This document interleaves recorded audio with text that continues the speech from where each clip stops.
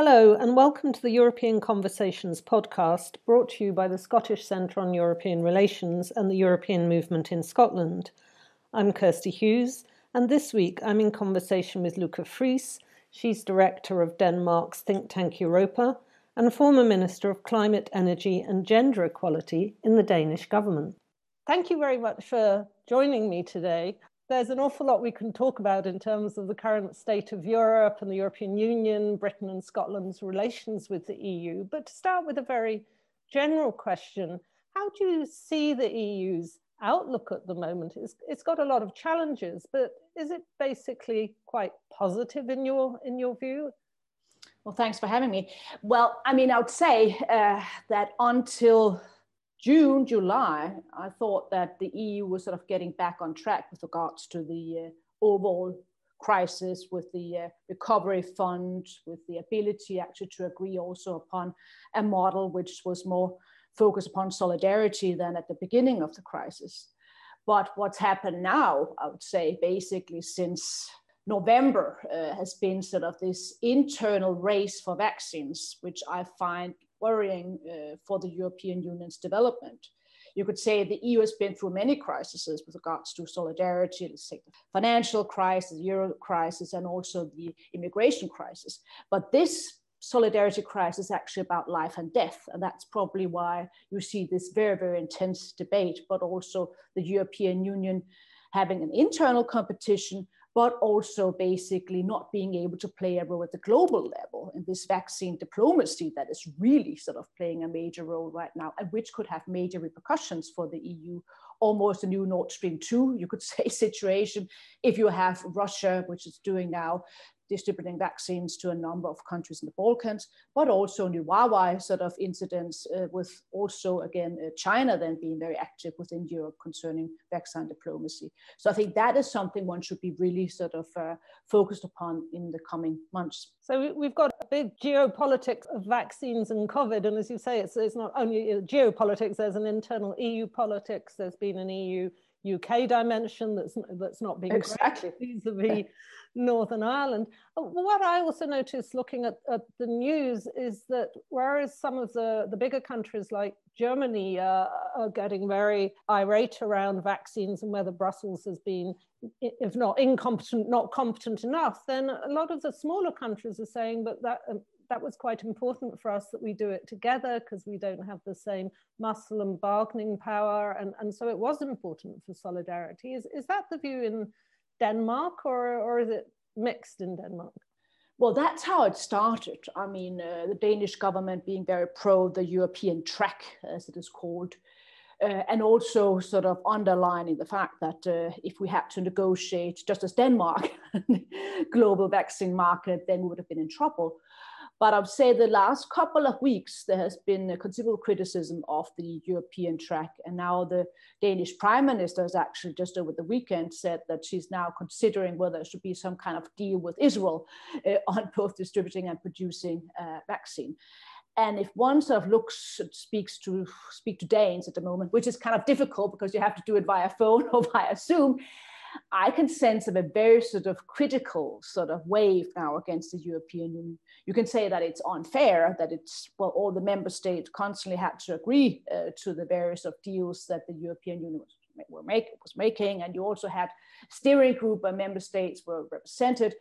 But it is now more or less turning into the second migration crisis, you could say, where you have sort of really people getting very agitated towards the European Union. And you could also say a number of member states could actually also lead to the fall of various governments. If you look upon the situation in France, President Macron is, I presume, rather worried now when he looks upon the overall debate, and also Marine Le Pen certainly getting back into the polls. And in Germany, it's already had sort of impact upon the race to succeed Chancellor Merkel, with the Minister of Health, Jens Spahn, no longer being sort of the lead of this contest. So it's really an issue which is having a major impact also on domestic politics. I think that is new, which is kind of interesting, that now nobody would make the argument that EU politics is not domestic politics. It definitely is domestic politics. It is an issue that has sort of gone from the sort of end of the sort of national newspapers to the front pages. I mean, a number of Danish newspapers run major articles of this every day. It's very interesting, isn't it? So from what you say, there was that more positive looking period where people were saying the EU often thrives in the end from crises, and look at the agreement for the European Commission to raise funds. The recovery fund is taking time, but it's rolling out, and that's really important. But the issue around borders, vaccines, Brussels struggling to cope with something it's not really had competence or experience of in the past. And from what you're saying, that's still all got a long way to run before we look back, hopefully, at some point and say, oh, we grew out of this crisis. Yeah, obviously you could say the jury is still out. I mean, in particular, if one looks upon the battle on vaccines, I mean, that could change. I mean, also if you look upon Britain having chosen this policy of having not the two jabs within a very short period. So one looks upon the figures, you can see that, well, there are differences depending on what chart you actually look upon. But I think what's interesting is also when you mention borders. I mean, I was looking upon the German policy of reintroducing a very tough border control at the borders towards Austria and the Czech Republic. And there one would have to say that for Chancellor Angela Merkel, this is a major sort of step, and also turnaround compared to the sort of policy during the first wave. Obviously, you could say Germany at the end also introduced border controls, but it was heavily contested, particularly also by Angela Merkel. And the argument at that time was made that there was no sort of health argument for reintroducing border controls, but that has changed completely because of the various sort of mutation of the COVID-19 virus. And that is, I think, an interesting development to follow as well. I thought that once you got into the second wave, you would learn from the first wave and build upon that. And that's not really happening to the extent that I was hoping. I think that's quite similar in some ways. In the UK, you know, we've done almost the worst in the world for deaths, sadly, even if at the moment we're doing well for vaccines. But we didn't seem to learn from all the mistakes in the first wave when we got into the autumn and now early 2021 wave. That's very disappointing, obviously, when we don't learn rapidly from our mistakes. If I can move our conversation on a little bit now, or backwards, sadly, in a way, to Brexit. I think we all hoped we could stop talking about Brexit after 4.5 years. But obviously, Brexit's had a big impact for the European Union and for Denmark, I'm thinking specifically. Denmark joined at the same time as the UK. Denmark and the UK got Euro opt-outs at the same time. And so despite the fact that the UK was one of the big three member states, there was maybe quite a lot of similarities. So how do you think that's changed in a way Denmark's European policy, and what sort of impact has it had?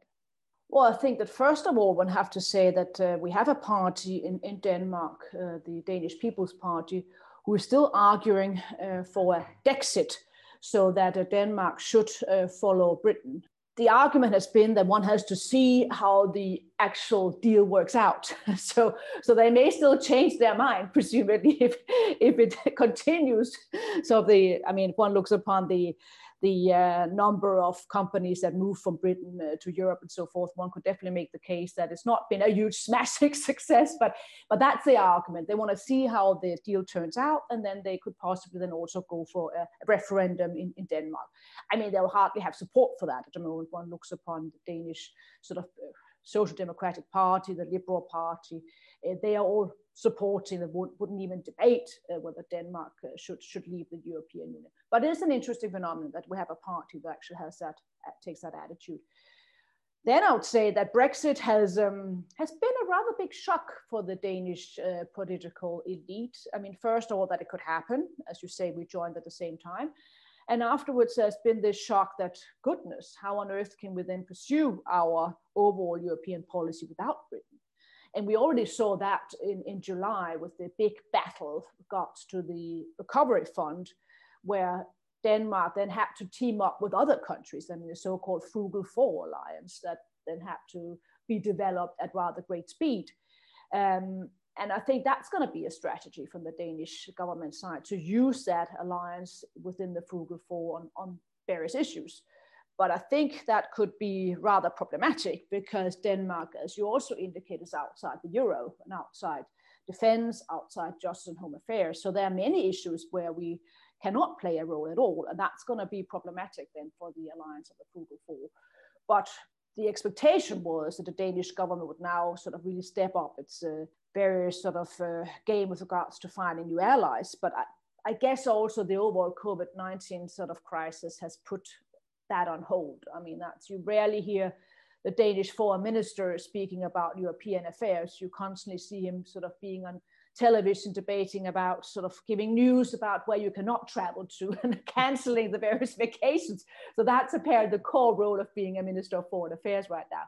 So there are not really new initiatives coming out from the Danish government with regards to EU affairs. It's true. It's so changed our news and our politics for the moment, hasn't it? Understandably. But there has also been a lot of shifts by different member states because of Brexit, looking at how to form new alliances or at least deepen alliances. How do you view that in terms of, I know you focus a lot on Germany in some of your research, and we always talk about the Franco-German relationship at one point or other when we talk about EU politics, but do you think it's made them more powerful? Even though Britain had opt-outs, people quite often say to me, well, it did in some ways help to balance the relative power of the Franco-German relationship.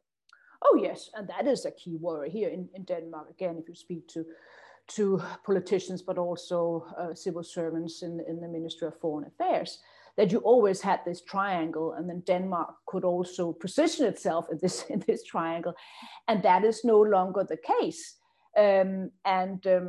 You could also say Germany changed its position with regards to the recovery fund, that you could actually have common debt in Europe. And that was a big shock to the Danish political elite, because one kind of thought that, well, Germany would have that in regards to refusing common debt, which is also a Danish sort of great sort of policy sort of a conviction.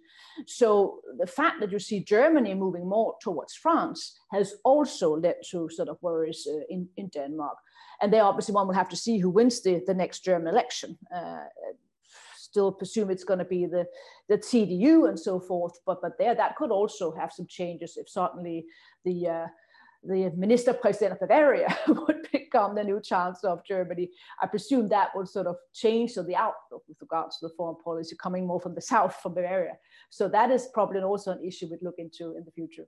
That's very interesting, I think, because as you know, there's a debate at the moment about whether as we come out of the COVID recession, will the EU have to look again at its deficit limits and not have maybe such tough deficit and debt limits. It just won't be realistic. And from what you're saying, Denmark being one of the frugal four, you might be pretty wary about that or even opposed to that. But I wonder, even though you're forming these alliances with some states in the Eurozone, are you going to have a big voice in such a debate with your opt-out on the Euro? No, I mean, that's not going to be very realistic. And that also goes for the, I think, very interesting debate about whether the recovery fund should turn into some kind of a constant phenomenon within the European integration. So the so-called Hamilton moment. That would be an issue where Denmark probably have difficulties pushing that dossier or sort of rather so making sure it doesn't happen.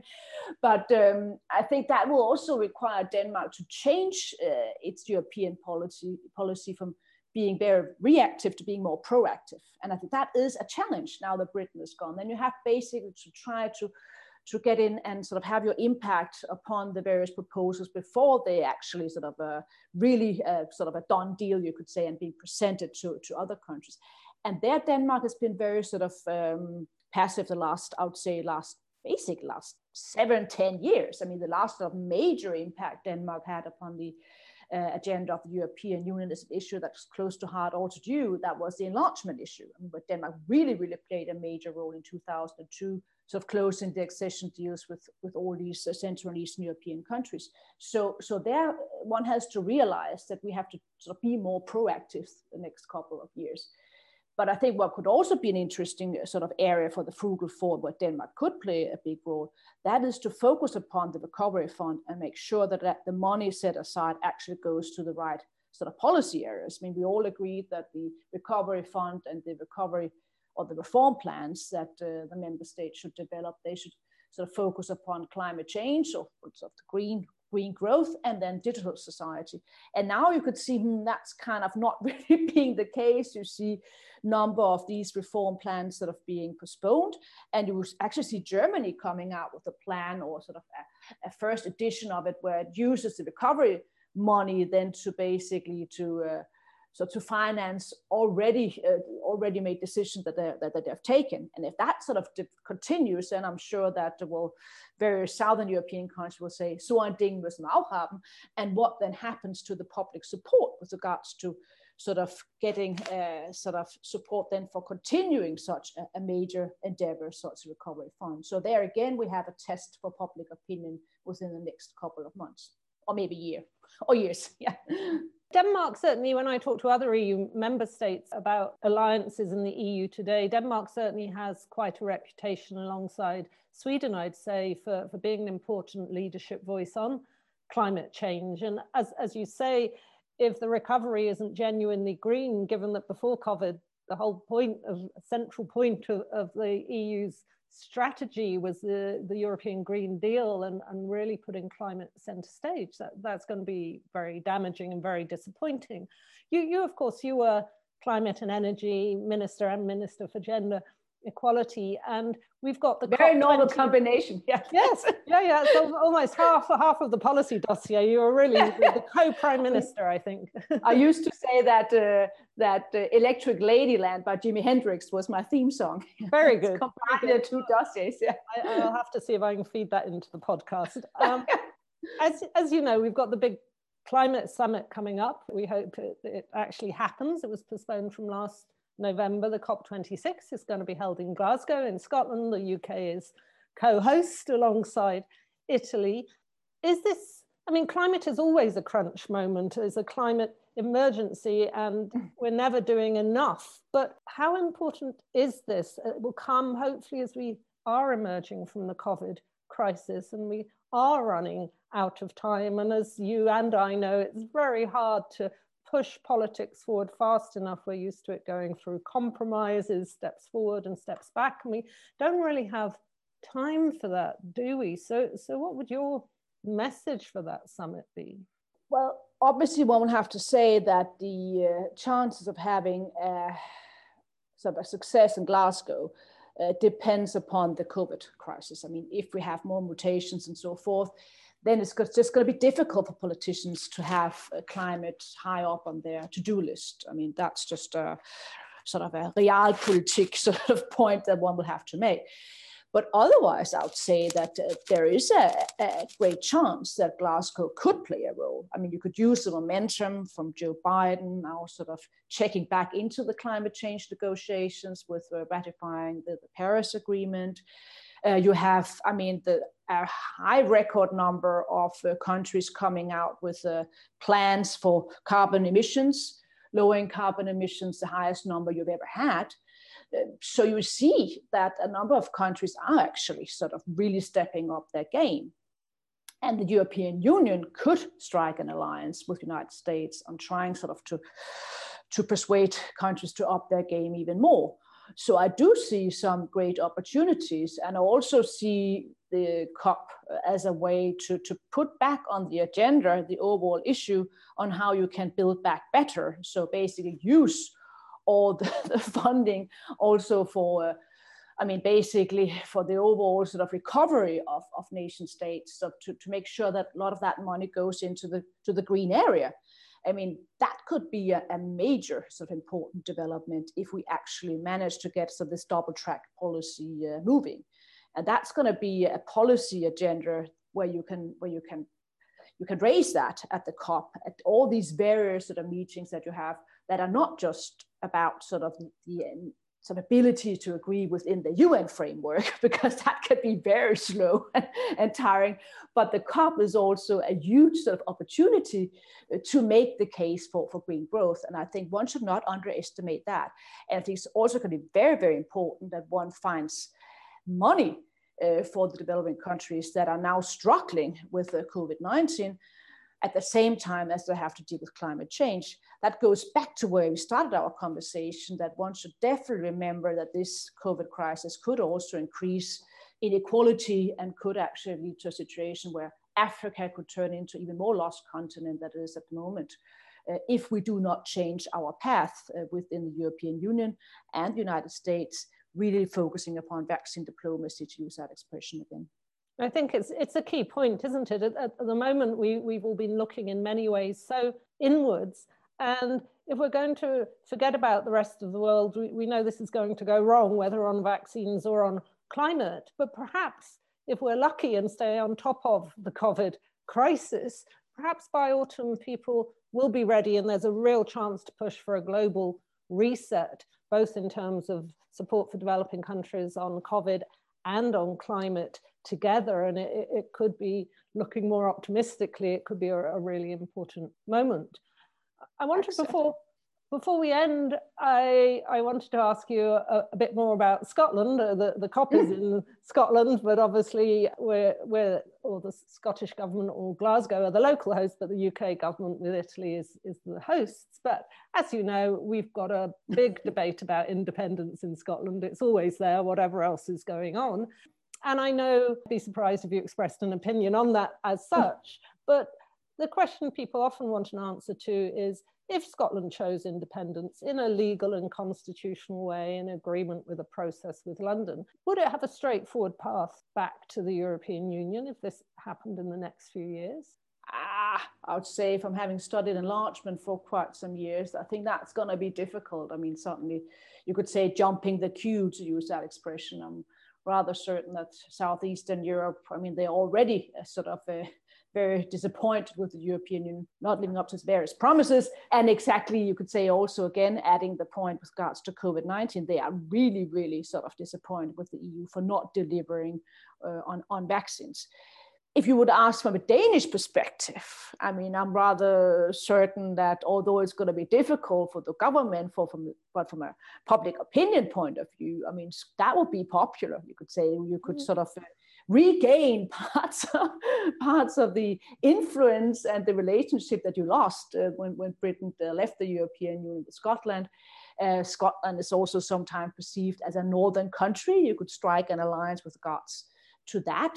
And you could also say that Denmark, I mean, we have a tradition then of being flexible with regards to EU membership with all our opt-outs, but also going back to the 80s, where Denmark actually convinced the European Union that Greenland could leave the EC at that time, although that was not really part of the treaty.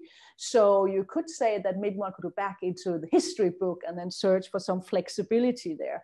I'm not saying that the Danish government will do that, but I think there is a tradition, at least, where one could argue that one should look into that. It's the point that I think you and I know, that there's the rules for how accession work, and then there's the politics of accession. And people in Scotland, and I would say there isn't a queue as such, in the sense that each country has to show it's made the right progress, but there will be a politics of it as well as the technical side of it. If it did happen, it's not going to happen in the next couple of years in terms of rejoining.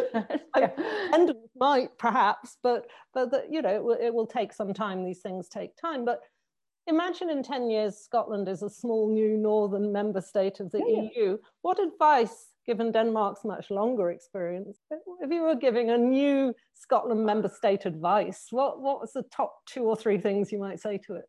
I would try to join the Northern Council. So immediately, I mean, because that could also give you the legitimacy of being a Northern European country. And that sort of cooperation, as I'm sure you know, is sort of an informal one sort of between the Northern countries. I mean, with Sweden and Finland and Norway and so forth. There's also been the attempt to have cooperation with the Baltic countries. So they will kind of put you in a position where you could, I mean, maybe then also leapfrog on that cooperation. But I think we'll also get the legitimacy of being a Northern European country if you could join the Nordic Council. So I think that would be the first thing that I would look into. Secondly, I would make sure that I have public opinion on board in a much better way than we have had in Denmark. I mean, going back to when Denmark joined the European Union, the membership was sold in quotation mark as a purely economic enterprise, selling Danish bacon to the UK, and never sort of looking into the political aspects of the membership. And that is something that's come back to haunt all the Danish governments, in particular when we had all the referenda. So I think that's going to be a really, really important remark from my side to look into. And thirdly, I mean, building the alliances. I mean, and you can already do that now. I mean, obviously you need alliances to be able then to join. I mean, so that's going to be important, but then you can use those alliances once then, and now I'm really talking about science fiction here, once you then become member of the European Union. Well, we're talking about scenarios, let's say, but yeah, that's really helpful. And I think the alliances point is really important, because what I often say in talks, given Brexit has sadly happened, is we're still a European island. Scotland's a European country. UK, whether it likes it or not, is a European country. And we have to still talk to each other and build networks. And on something like climate change, where Denmark's got a lot to offer on policy terms, so has Scotland. So I think even though we've made it harder from our side, or but I didn't vote for it, but you know, the majority in the UK made it harder, but it's very important to keep going. So, but has there been any debate about this Nordic Council idea, or I mean, in Scotland? Well, I think I've heard one of the former Liberal MEPs, you probably know, exactly. Graham Watson, has suggested it, and I think I may be misquoting him here, but I think he's suggested, could we even join it now? Can we join it as a country but not a state? And I don't know if that's possible. So there's not a lot of discussion, but there's been quite a lot of debate and about the Nordic countries. I think it's because we're a similar size to you, to Norway, to Finland. Yeah. We're often looking across and saying, oh, how do they do this and that, whether in the EU debate or just more generally in the sort of social market model debate. Don't you still have many students coming from Norway? I mean, sort of on exchanges and doing their degrees? I know this is also going to be a complicated issue. I mean, obviously now with Erasmus having gone, there's still some discussions to see if we could keep it for Scotland and Wales, but that doesn't look very promising. But no, I think there is a lot of consideration on that, and there's been some participation by the Scottish government in around the Arctic Council. So exactly. Right. That's also a very important issue. And there's obviously also, I mean, one wouldn't have to start being a member of the Nordic Council. One could obviously start sort of considering an observer status. I mean, so that could, as you know, once again with enlargement, could be sort of step-by-step approach. I think that's a good idea. I think that's a really positive point to end this very wide-ranging conversation. So thank you for your patience in covering so many topics. Thank you very much. There we must end it. I'm Kirsty Hughes, and I was in conversation with Lykke Friis.